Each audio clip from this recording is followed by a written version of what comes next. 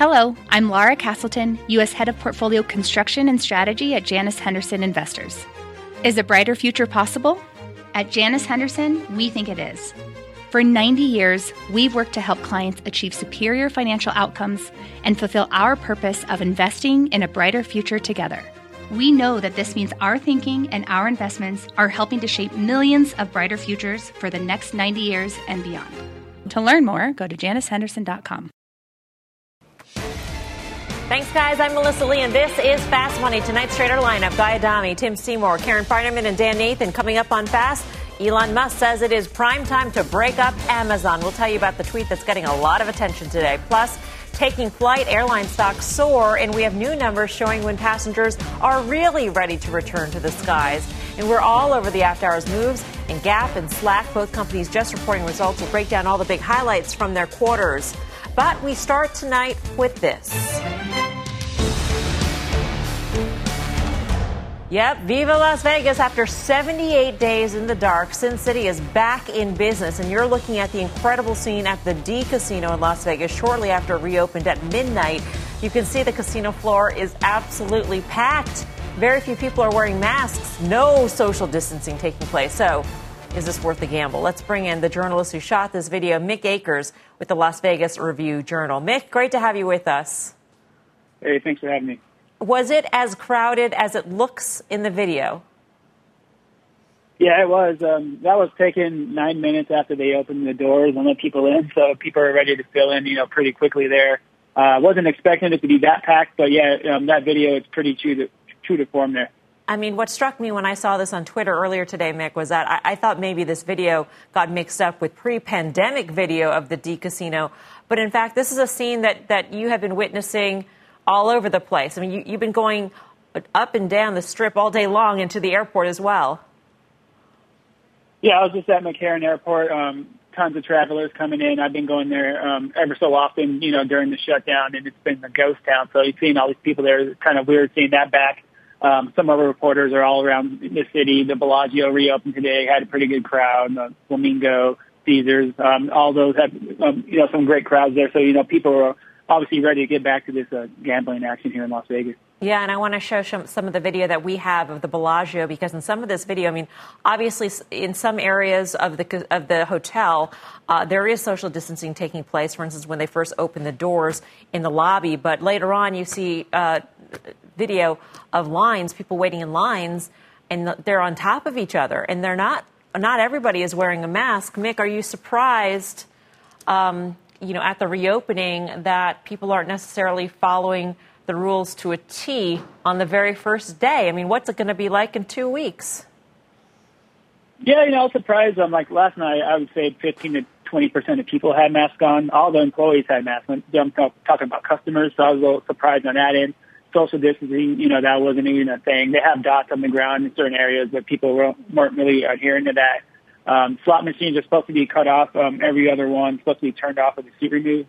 But there was some locations where all the seats were in there, and there's like 10 people in a row filling the whole entire station. So I was a little surprised that, that it wasn't being followed to a T. But we'll see how this plays out over this weekend, and maybe we'll see if there's any kind of complaints or anything, and, some adjustments will be made. Right. The D Casino is not on the Strip, so have you seen the differentiation between the protocols being followed on the Strip versus off Strip?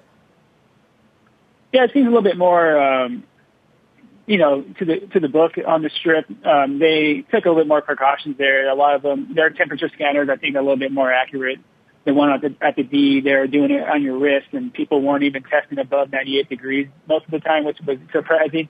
The ones on the Strip looks like they're a little bit more advanced on those. So, and they also have plexiglass in some of these gaming tables and some of the slot machine areas, keeping space between people. Hand sanitizer stations throughout, disinfecting, high touch areas. Mm-hmm. And some of the MGM properties have hand washing stations on the floor, so you don't have to go into the restroom to wash your hands. You can do it right there on the gaming floor. All right. Mick, thanks for giving us a glimpse of Vegas on reopening night. We appreciate it, Mick Akers. You might be wondering why we started with the video of Las Vegas. Well, it's because it really encapsulates both the hope and the fear surrounding the reopening of the economy. The hope, of course, is that the consumer will come back strong, as we saw with the crowds at those casinos on opening day. But the fear, of course, is that the reopening could seed another wave of coronavirus infections, a second wave, if you will. So how do you trade this? And are we sort of at a wait-and-see moment in this rally, Guy, as we reopen, we await the impact on the infection rate, et cetera? I believe it's a wait and see, and Tim's about to kill me for saying this, but, the Mets every year will sell out opening day, and then a week and a half later, there are more people selling concessions than there are people in the stands. And, that's, well, I told you were going to kill me. Just give me a second, then you can go from there. My point is, it makes sense that you saw the type of crowds on reopening. My sense, it's going to somewhat wane. That's really not the point. I'll tell you this. I don't have much of a memory, but March 20th happened to be a Friday, and we do, as you know, a truncated show. And on that day, we were looking for green shoots. And I remember Tim and I both mentioned the performance of Wynn that day. It reversed, I think, off a 35 low, closed higher on the day. And we mentioned that was a good sign. And since then, we've been relatively positive on these casino stocks. But I think now's the time you pull the ripcord and take profits. I think on May 21st, Credit Suisse initiated neutral with a $75 price target on Wynn, and that makes sense. I'm not suggesting to short them, but I do think if you've enjoyed this run over the last couple months, now's the time to take some money off the table. Tim Seymour, I'll let you go ahead. You Mets fan, you. Well, yeah, well, I mean, it could also be a sign of the casinos are like the Yankees throwing big money at the dice at the craps table. You have a case here where this data, these videos, this assessment of Las Vegas coming back or not, reminds me a lot of what we were talking about yesterday as it related to the poll of who was going to take a vaccine if given or who's just going to just go for it. And I think there's a sense of an inevitability of this virus until there's actually a vaccine, and some sense for a lot of folks that we just got to get on with it. If you look at the economy and you look at the data points we've had, they're not green shoots. They are less bad. So it's essentially the delta on where we are coming from is been what's getting people to feel better.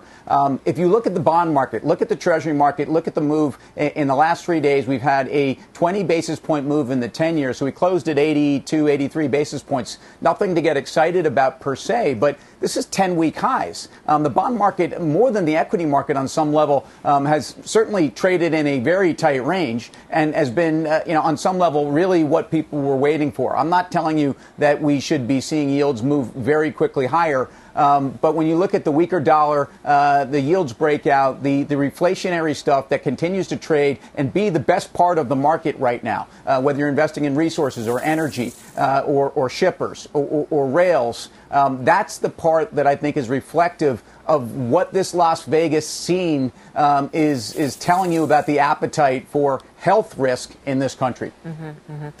In terms of confirming this move, and Dan, I'm going to go to you because you have highlighted financials as being the worst chart in the markets. It signals all sorts of bad things. We've had financials trade really well for a while now. And so can you say at this point, maybe there's something to this rally?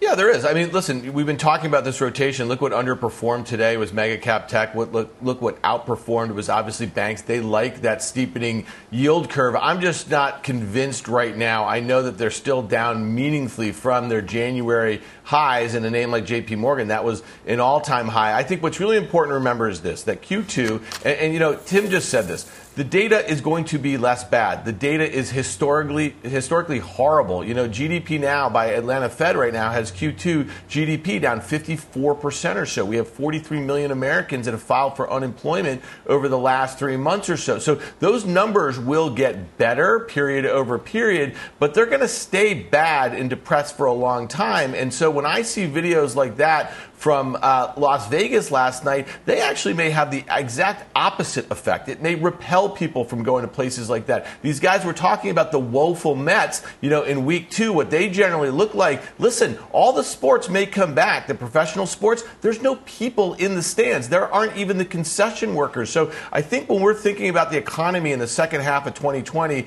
and probably for the better part of 2021, we better start modeling what 10% unemployment looks like for a sustained sustained period of time. And just to refresh your memory, that's nearly 3 times what that 60-year low print in unemployment was at 3.5% in February. And I just think that the market right now is discounting a lot of good news on the reopening, a lot of good news about a vaccine, a lot of good news about the speed of a recovery. And I just don't buy it. I do not think that the stock, listen, have at it. The stock market is up 42% from those lows, but you're telling me down 3% in the S&P 500 year to date, that makes any sense given what we know about the road back? I don't buy it. 9.5 minutes into the show, we get our first Danism. Have at it. I agree with you, and I take your point in terms of the chronically high unemployment that we are likely to see persist throughout the end of the year, Karen. But we've seen this time and time again in terms of betting against the consumer. The data points are, we saw that video. The Tanger CEO yesterday at the conference saying that in South Carolina, where things have reopened, 80%, the retail traffic is 80% of what it was pre-COVID in the early days. I mean, things like that make you think never bet against the consumer. Right. I don't like to bet against the U.S. consumer, especially when the Fed is also there in the biggest way we've ever seen in the history of the Fed. So, I mean, I agree that it seems incredibly odd that we're down 3 or 4% in the S&P, and yet we're in the middle of a pandemic and, depression-era unemployment. But I think the market is just looking at the trajectory of earnings, not the absolute level of earnings. And so I'm not looking to put new money to work here because I think so many things have moved so far. But I think that the bond move is important for banks, particularly, not just necessarily for their net interest margin, which will have a minimal effect in the short term, but I think for this sentiment about banks. Look how poorly they traded when we were talking zero interest rates or even potentially negative interest rates, and that was only, 2 or 3 weeks ago, I think. So, and I think that for the moment is off the table. I think we'll also see some more stimulus from the government. So that can keep the fire going. I think there's also a little bit of adverse selection when you see videos like that one, that the people who are the least afraid, the ones who wouldn't be looking to get the vaccine, they're all in. They're ready to go. I'm not. What would you rather do, Melissa? What would you rather? Fly or go to that casino? I'd rather fly than go to the casino. I mean, yeah, would you agree, guys? Yeah. Yes, I would agree. I don't know. You don't know? Why not? My view. Well, first of all, going to a casino, you are in control of your social distancing. On a plane, it seems as if you're not. Anyway, I mean, I think flying, we're going to talk about airlines later, but I think airlines are putting certain precautions in place that probably can't be violated as easily as the casinos. But look, I get that in the first 9 minutes, people were rushing into those casinos. Of course they were. There's plenty of people that think they are immune and think they are certainly going to be impervious from the virus, or maybe, in fact, they are. I'm not surprised that there are animal spirits for people that want to go out, spend some money, feel good about themselves. People are not in a good way emotionally right now. And I think a lot of people are willing to throw caution to the wind. I think that's an interesting point. For more on the markets, let's bring in RBC's head of U.S. equity strategy, Lori Calvasina. Lori, great to see you. Hi, great to be here. You're calling for 2750 on the S&P 500. What's your number one worry about this market? So, look, I agree with a lot of what Dan said. I think that the rally has actually been pretty logical. It's very textbook. The kinds of things you would expect to work off a recession low have been working, but it's pretty rich right now. We think we're trading about 25 times this year's earnings, 21 times next year's earnings. You had a valuation opportunity. It's dissipated, and now we've got to confront the reality that we are going to be in a pretty deep hole in this economy for a while. So markets are focused on rate of change, ignoring the lousy levels. I think there are a number of hurdles that that are coming up. In particular, the 2020 election, I think, is a big risk looming over the markets this summer that investors are really starting to pay attention to. I think also just the idea that we've seen this sequential progress happening recently. Is that just pent up animal spirits, as I think Tim said earlier, or is that going to be a sustained move? If we just, if this is just a big sigh of relief that's going on right now, and then we don't see that continued improvement on all fronts, I think markets are going to have a tough time. And, frankly, I worry when we're talking about the consumer. We never saw consumer sentiment fall to financial crisis lows the way we did different industrial economic indicators. So if we do get a second wave of the virus, if we do have a changing of a guard in Washington, these are all things that could potentially still come back and weigh on consumers. If a lot of those jobs that were lost don't come back, I don't think that's factored into the consumer psyche, and it's certainly not factored into markets right now. It's funny because the 2020 election seems so far away, and because of all the stuff that's going on right now, and yet it's really right around the corner, Lori. And you sort of addressed in terms of changing of the guard, but how does the market? And I want to be clear to our audience: we're not a political show, so we're not saying endorsing Democrats or Republicans or anything like that. But how do the markets perceive Donald Trump staying in office or things being status quo in Washington? Is that the preferred scenario still? So we try to stay out of the politics as well. And one of the ways we do that is we do regular investor surveys, and we ask equity investors, how do you think markets will react in different scenarios? And what we have seen consistently when we've been doing that over the last year and a half, is that equity investors think that a Trump reelection is a positive outcome for markets. And we've also seen that equity investors have generally expected the Senate to stay in Republican hands, thought that there was really no chance that the Democrats would be able to come back in. So it was sort of a hedge. Even if Trump lost, the Senate wouldn't flip, and so there wouldn't be any massive policy change. Now, what we know is that if you look at the betting markets, if you look at the predicted data, Trump's expectations, his chances for reelection according to the betting markets have really fallen. And some of those data points that are tracked there, Biden has it by a nose. And also the Senate is viewed by the betting markets now as basically a toss-up. So the expectations on the political front that sort of the market-friendly scenario would stay in place, that's really started to fade in the betting markets. And I talk to a lot of investors who watch what's happening in those betting markets daily, and they're starting to get very worried. Hey, Lori, it's Dan. Assuming that we don't see a massive second wave in the virus and that we continue to have the stimulus and things are generally calmed down as far as in the streets here in America, what do you think the biggest risk right now to just things continuing to kind of move forward? Is it high unemployment in the back half of this year, into next year? And what sort of unemployment rate should investors get comfortable with as we go into 2021? That's a great question on the unemployment rate. Look, I don't have a specific number in my head, but I think it's probably going to be higher than what investors are anticipating. I think, frankly, the biggest risk is probably the consumer itself and those job losses. And what I've started to hear some concerns about from investors I speak with is, are we going to get a second wave of layoffs? So we've seen that companies have really been focused on cost cutting. And initially, at least, they're standing by their employees, trying to keep people employed. But it's not clear that that's going to last. Just the emphasis on cost cutting is going to be there.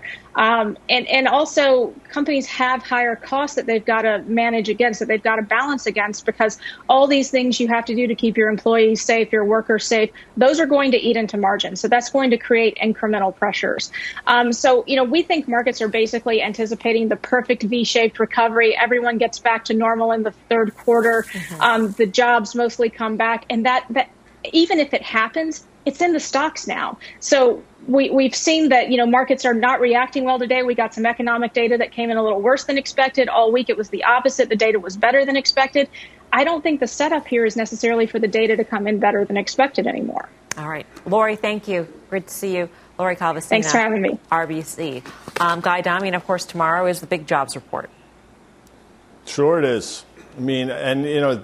All over the map. And quite frankly, if you told me what the number is going to be right now, I think I have a 50-50 shot in terms of understanding where the market's going to go. I don't think you have any edge whatsoever because, quite frankly, I don't know what's a good number and what's a bad number at this point. What I'll say is this: 2750 within a few digits is where I thought the S&P would stop on the upside, sort of that 2800 level. So I understand where she's getting that, number one. Number two, she brings up valuations. I do think valuations matter. And right now, even if you assume $130 worth of earnings, which I think is somewhat ridiculous, you're still talking about a market trading 24 times. And who knows what it's going to look like next year. And to your point that you've made about pay cuts and layoffs, nobody wants to say it, and I'm not sure any CEOs want to say it right now in this environment.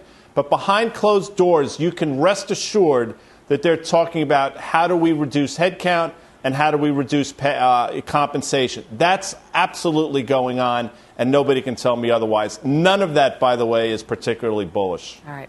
Coming up, a billionaire brawl. Elon Musk taking aim at Jeff Bezos. Why Musk says it is prime time for an Amazon breakup. And later, you won't believe what e-commerce stock just hit an all-time high. We'll tell you what it is and what's behind this move. Fast Money's back in 2.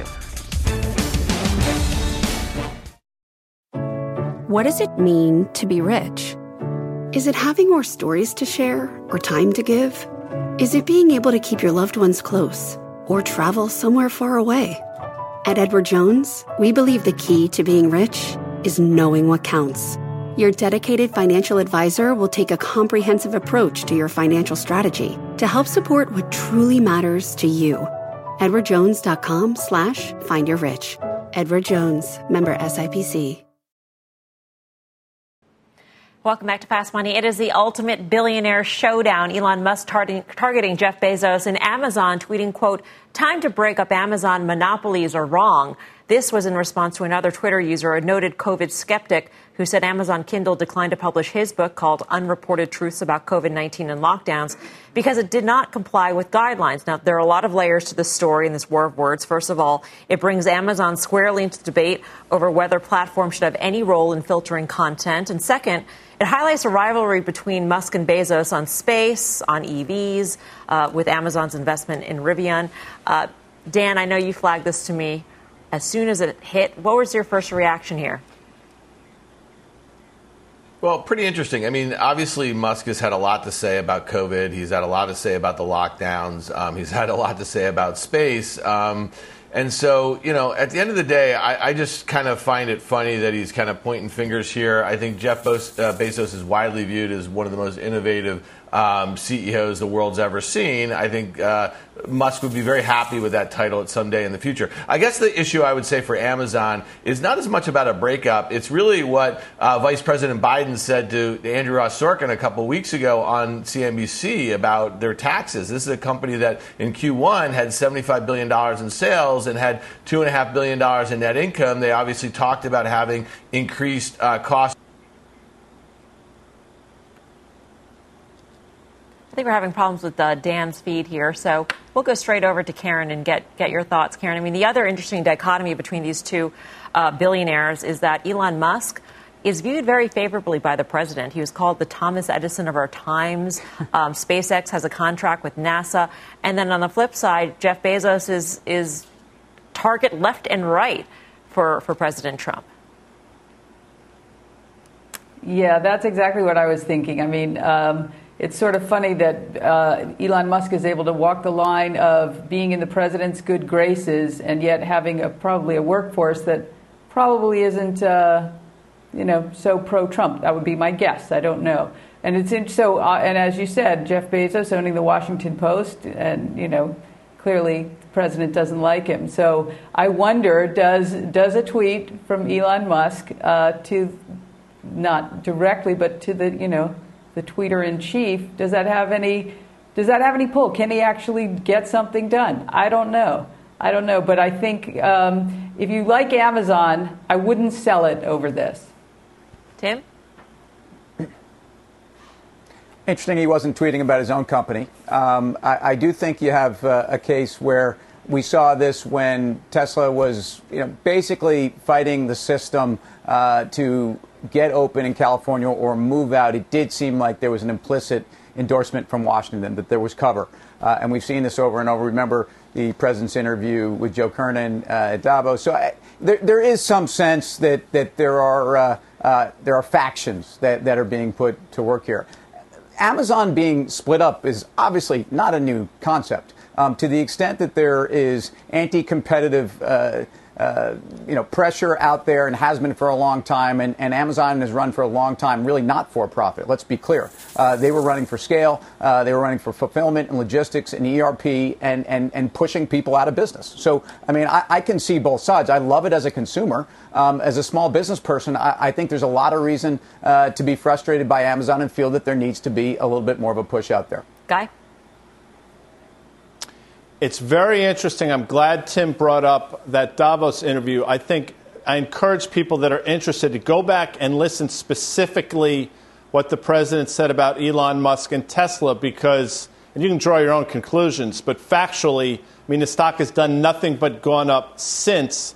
And Elon Musk is talking and tweeting right now like he has air cover. Maybe he does, but, he's doing things now that lead me to believe he feels he's impervious. And that obviously augurs well for Tesla, but I think Amazon is the place to be here. Are you saying that with sarcasm, that it augurs well for Tesla? Because No. I would say that I mean, he feels that there's cover, and that gives him a longer leash to tweet something stupid that gets him in trouble. Which he has done, and it doesn't seem to matter for the stock. I mean, didn't he say the stock was too expensive? I mean, that lasted about 2.5 days, and it's right back. So, look, I mean, it's just interesting to watch this all play out. And again, I encourage people to go back and listen to that interview. It's fascinating, some of the things that were said in retrospect. All right, coming up, airline stocks soaring for a second straight day, but when will travelers truly feel comfortable getting back on a plane? The surprising new numbers you've got to hear. And later, what's in a name? Why the Zoom boom is leaving some investors scratching their heads. Fast Money's back in 2.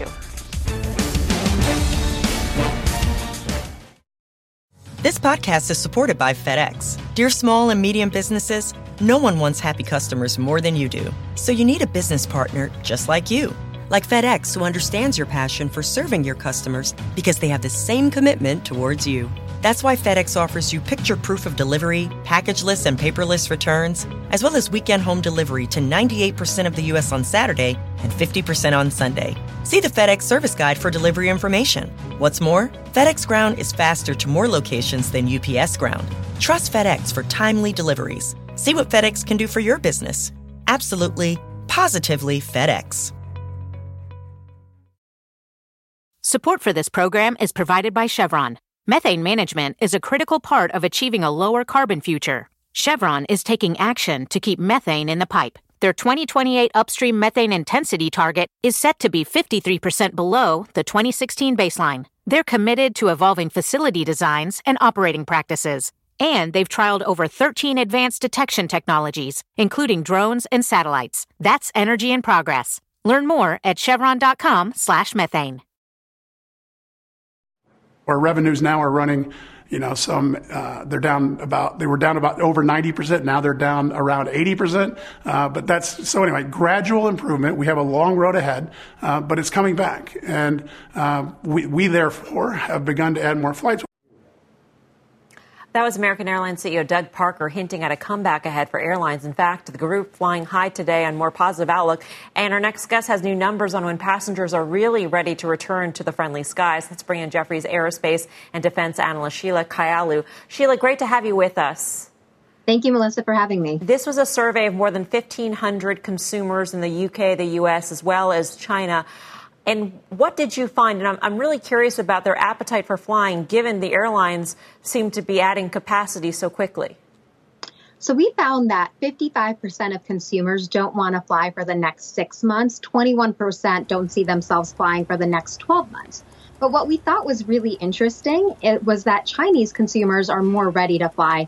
Over 60% said they want to fly in the next 3 months. And that makes sense because Chinese traffic has opened, the economy has reopened, and they're way out of this versus us. We've actually conducted another survey where we're tracking real-time air traffic and scheduled flights. And what we're seeing in China right now is Chinese domestic traffic is down 1% year over year, very close to normal. Whereas international traffic in China is down 94% still. So you're seeing that recovery. And what else? Another thing our survey found was that folks want to travel domestic, not international anytime soon. Okay, so that's great for China and great for the Chinese consumer. Are you raising this because you think that this could be a blueprint for the recovery that we will see in the United States. Exactly. I think it is a blueprint for what we're going to see in the U.S. As these restrictions get lifted, people feel more comfortable going to a restaurant. They feel more comfortable seeing friends. They'll get back in the air. I think domestic will come back first, and that's why from our aerospace manufacturing standpoint, we're more supportive of narrow body production rates versus international traffic and the larger aircraft like wide bodies. Mm-hmm. And in terms of the airlines providing that domestic travel, what sorts of airlines? I mean, is it going to be sort of the large carriers that depend on having a hub where you got to transfer, or is it going to be a point-to-point sort of airline?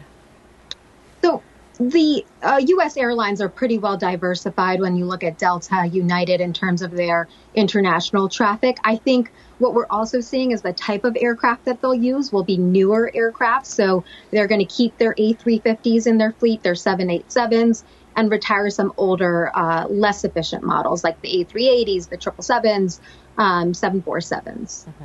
And just quickly, when you hear about the airlines' intentions to add capacity, Sheila, over the summer, does that jive with what you learned from the survey and your data points? And granted, the airlines are operating at just partial capacity, and so maybe they have to add the capacity. But how does that line up? Sure, exactly. I mean, we're seeing that right now. In fact, yesterday, the International Air Transport Association came up with a global figure where they're seeing traffic. It was down 82% for April.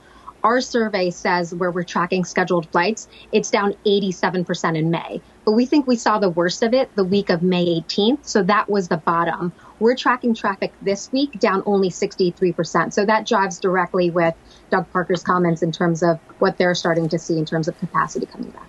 All right. Sheila, great to speak with you. Thank you. Thank you. Sheila Kayalu of Jefferies. Tim Seymour, you are in the airline, so pretty hopeful what Sheila said. Yeah. To me, it's always been about a question of timing. I feel strongly about this for myself, and I feel strongly about this for the airlines. The problem is that a lot of airlines don't have runway, pardon the pun, maybe intended. But the cash flow burn has been enormous. So as we've seen, some expedited, both coming back to work, some of this sentiment. But listen to what Delta's announced over the last couple of days. They put out their safety measures. They've talked about their employees and the deal they now have with Quest Diagnostics and the Mayo Clinic. They say capacity or the number of flights in July will be 2 times the number of that in May. They've told you about the middle seats going to still be there. First class capacity will be 50%. This is all about getting people more comfortable and actually doing something to begin to put capacity online that you can idle a lot of capacity. It's different than a production line. You can bring it back on pretty quickly. The move in the airlines has been 45% greater than the entire market over the last 13 days. And to be clear, and I was bullish about them when this happened, when this hadn't happened, and I liked airlines for the 15%. They underperformed the market going into the crisis. So they weren't a great trade coming into this. They were a terrible trade into it. They've now been an extraordinary trade. And I think there's a lot of confidence that this timing issue is being overcome. Guy, just quickly on American Airlines, I'm curious your thoughts. This huge 41% move, and granted, about 35% of shares outstanding are short. So this is sort of a coiled spring. But American Airlines, they're adding capacity at the same time. They just got their credit rating cut yesterday to deeper into junk territory. No, it's interesting. And again, good for Tim. It's been on it. And absolutely, we talked about, and I'll talk about American in a second, but Delta, we talked about, I remember the day, May 14th, the day they said they were, from 14,000 to 7,000 pilots.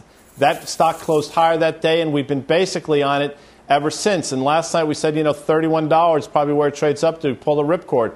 And I think that's exactly what you do. You can go back and look at Delta specifically. I mean, that actually stock bounced in mid-March up to 32 and then failed again down to that 17.5, 18 level. In terms of American, big short interest in this environment is not particularly healthy, but they're probably getting squeezed. You probably have seen the capitulation. So I would say, like the casinos, if you've enjoyed this bounce, if you caught it, there's zero wrong with taking money off the table. And Warren Buffett didn't get stupid overnight, if you recall. He liquidated his positions. Timing might not have been good, but the thought process is probably very sound. All right. Coming up, Slack getting whacked, why investors are logging off from this ultimate work-from-home play, and later, some unusual options activity in Tiffany. We'll tell you if traders are seeing some deal danger. Fast Money's back right after this.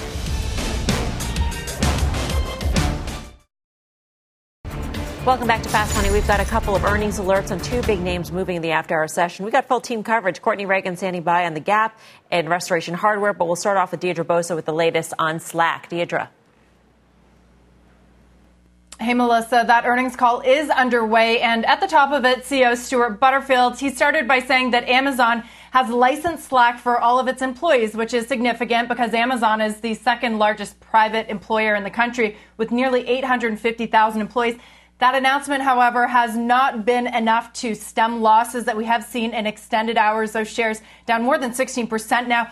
And this is mainly because investors, they already knew that Slack's user growth is surging amid the pandemic. But what we learned today is that that hasn't actually translated into a similar surge in the bottom or top lines. Revenue grew 50% year over year compared to 49% year over year the previous quarter. Not a huge bump. Its full year guidance is disappointing given those lofty expectations and the enormous run up in share price this year. Now compare that to another hot, very popular work from home play, Zoom, which earlier this week said that its revenue surged 170% last quarter and more than doubled its earnings guidance. Now on the earnings call, which is in the Q&A portion right now, Butterfield is trying to address the big question of sustainability around all these work from home plays as the economy reopens. He said that unlike many other video conferencing platforms, he mentioned Microsoft Teams, Google Hangouts, even Zoom, he said that Slack is not a digital substitute for in-person meetings, but acts more like a digital office. So, quote, a persistent place. And Melissa, he's going to be on Squawk Box tomorrow morning, so don't miss that. All right, Deirdre, thank you. Deirdre Bosa on Slack. Dan Nathan, do you think he's going to be able to make the case that this work from home boost can last? Yeah, no doubt about it. I think some of the changes that have been implemented over the last few months are here to stay. And listen, as far as the stock's concerned, I mean, this is an example of trader on trader crime. You know, this stock is trading basically where it was a week ago. So it had that run up from $31 to nearly $40 in less than 10 trading days, and expectations were really high. This is a company that's growing sales 50% year over year. So yes, they're not profitable. Zoom is mildly profitable on an adjusted basis. I've just been making the case about Slack since it was in the mid-20s that on a multiple to sales, Slack is very cheap relative to Zoom, and CEO Butterfield just made the case why they're a very, very different offering. So I like Slack down here in the low 30s. All right, let's get to two other big names in the retail space. Gap and RH making some moves in the after hours. Courtney's got all the details. Hey, Court.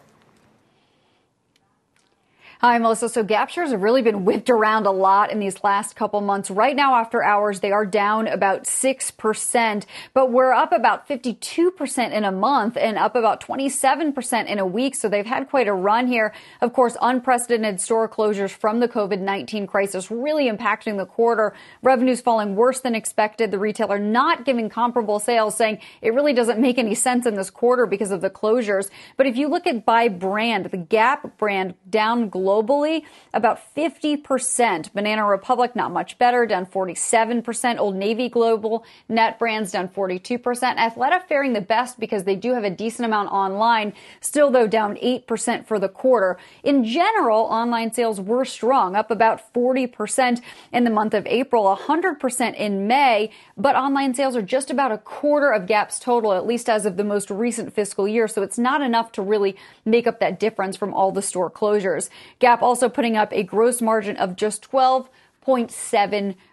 And then if we can switch gears and look at RH here, really, this is an interesting one because stores also closed. Nevertheless, they were able to beat consensus for both earnings and revenue, even with the closed stores and restaurants. RH said that trends improved each week of the quarter, starting in March, continued the acceleration in May. The furniture seller also putting up what it calls significantly higher product margins and says it's optimistic that those trends will continue to improve with the reopenings. About 74% of the galleries are reopened. RH shares are higher after hours. These are up about 75% in 1 month's time. So quite a run for RH leading up to these results. Melissa? Courtney, just quickly, back on the Gap, did they address the Simon property rent issue? Yeah.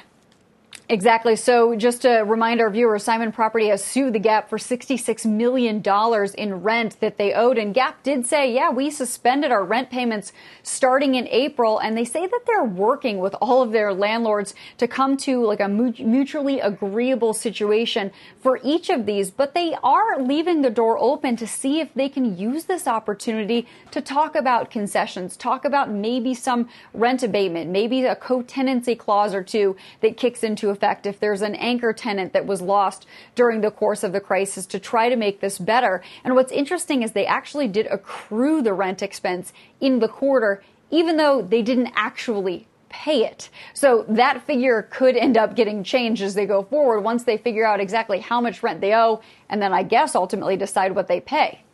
Courtney, thank you. Courtney Reagan. Karen, you're digging in on the Gap in that rent issue.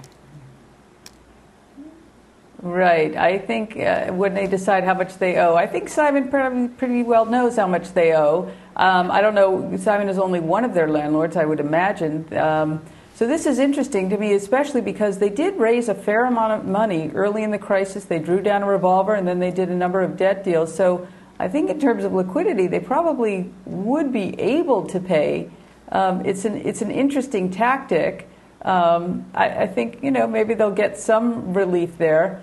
All that having been said, though, those numbers are terrible. The online improved. I think it probably still has a pretty far way to go. The thing that was most interesting to me was how vastly different Athleta was from Gap and Old Navy and Banana Republic, which was only down 8. I'm long Lulu, so I hope that reflects very well on what the consumer wanted to be buying. I'm concerned about Gap. I don't own it. I'm really interested, though, in how this rent struggle plays out, because you can bet there are, however many other chains behind them who are going to do the same thing if it works. Right. Tim? And already have. They already have started doing it.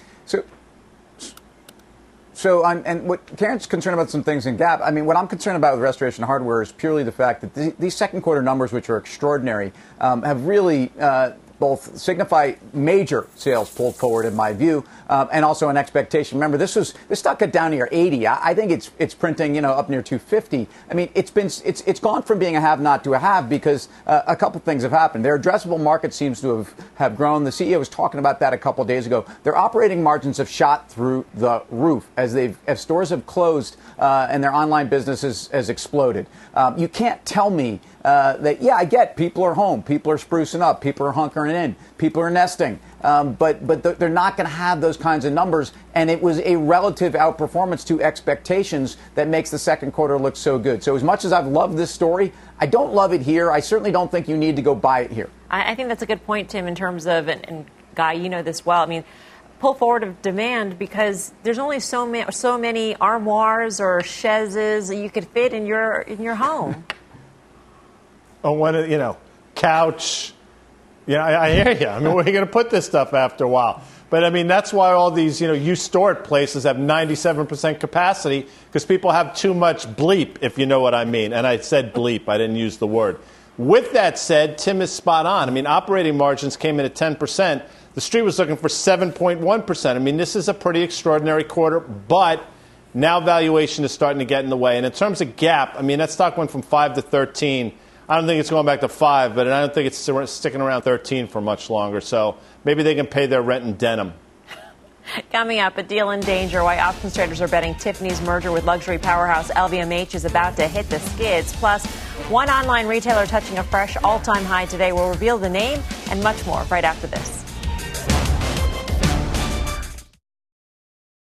Welcome back to Fast Money. Shares of eBay hitting an all-time high. The company raising its sales and profit forecast for the current quarter on a surge in online sales due to the coronavirus. So, Dan, what do you make of this move? Really interesting headline this morning. I think it caught a lot of people by surprise, but not that many. This stock traded as low as $26 in March. It traded over $50 today. The results were great. I think it also speaks to the fact that Amazon Prime did not work the way that a lot of online shoppers had expected during the pandemic, and they got a bit creative here looking for other outlets. So this is one, I think, back to the mid to low 40s. I think you reload on this thing all day long, trading about 15 times. They might have just kind of proven something that's taken 20 years for this company to prove. Karen, you had an interesting question about the release of this, and that is why? Why now? Right. They don't have a duty to update us in the middle of the quarter. So what made them come out with this release? It makes me think. So, as you know, Elliott was in there and had a number of things on their agenda, one of which was to break up part of the company and sell their classified business, which is in a hot auction right now. And I don't know if it's to sort of say, look, we're doing great. We don't need to sell this. But, if you want to buy it, give us a big price. I don't know. That would be the spin I'm thinking. Otherwise, why do they need to? I don't know why they need to come out in the middle of a quarter. They don't have a duty to do that. Yeah. But nevertheless, I used to own it, and I don't now, which makes me sad. So good for them. That's impressive. All right. Still ahead, trouble at Tiffany's. Why the options market says the jewelry giant's multi-billion-dollar merger with LVMH may be in jeopardy. Plus, shares of Zoom Info ripping higher on its market debut. We'll break down the action. Don't go anywhere. Much more Fast Money right after this.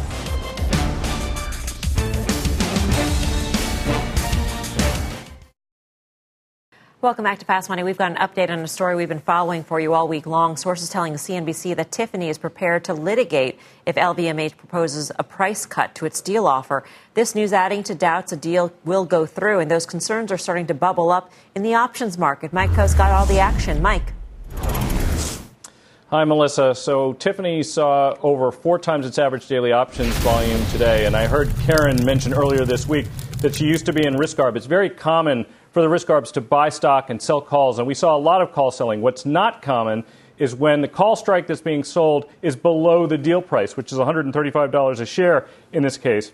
Among the trades that I saw that I thought were particularly interesting is we saw sales of the weekly 120 strike calls, and then proceeds were used to purchase even more of the 90 strike puts that expire in August. One of those was a block of 1,000 by 1,500, and the trader spent about $414,000 to put that trade on. Clearly doing that is making a speculative bet that the deal's, number one, not going to take place at the agreed-upon price, and also demonstrates that they believe there's a significant risk that it doesn't happen at all. Very interesting. Mike, thanks for that. Mike Coe. For more options action, be sure to tune into the full show. That is tomorrow at 5:30 p.m. Eastern Time. Up next, the Zoom boom. How Wall Street's name game is creating some serious confusion. Fast Money's back in 2.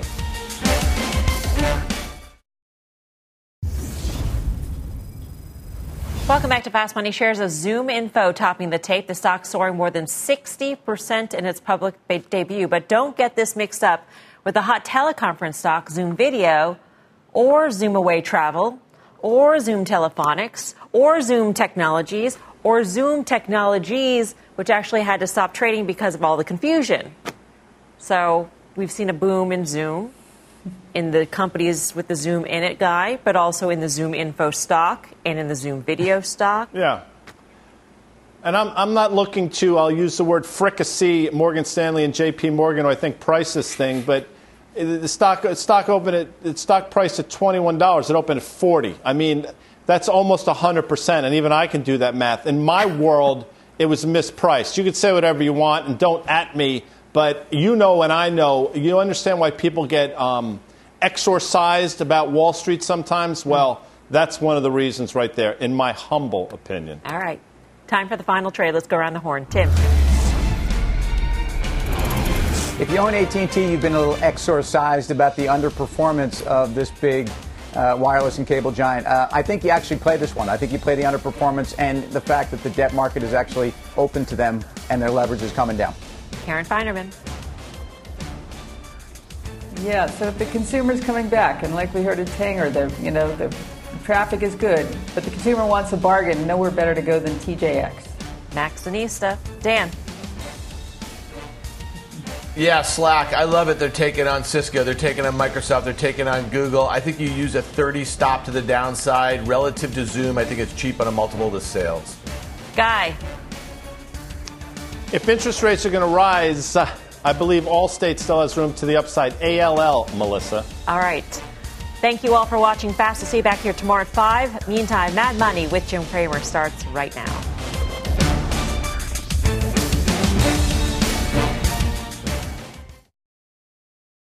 The spirit of performance defines Acura, and now it's electric.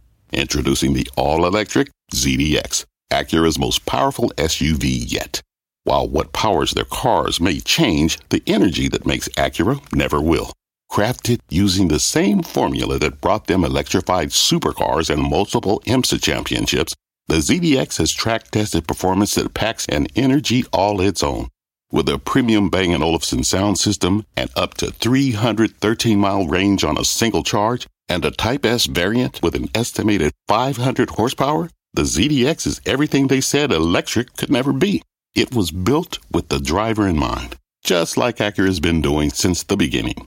We could talk all day, but the only way to experience this electric performance is to drive it yourself. Unlock the energy and order yours at Acura.com.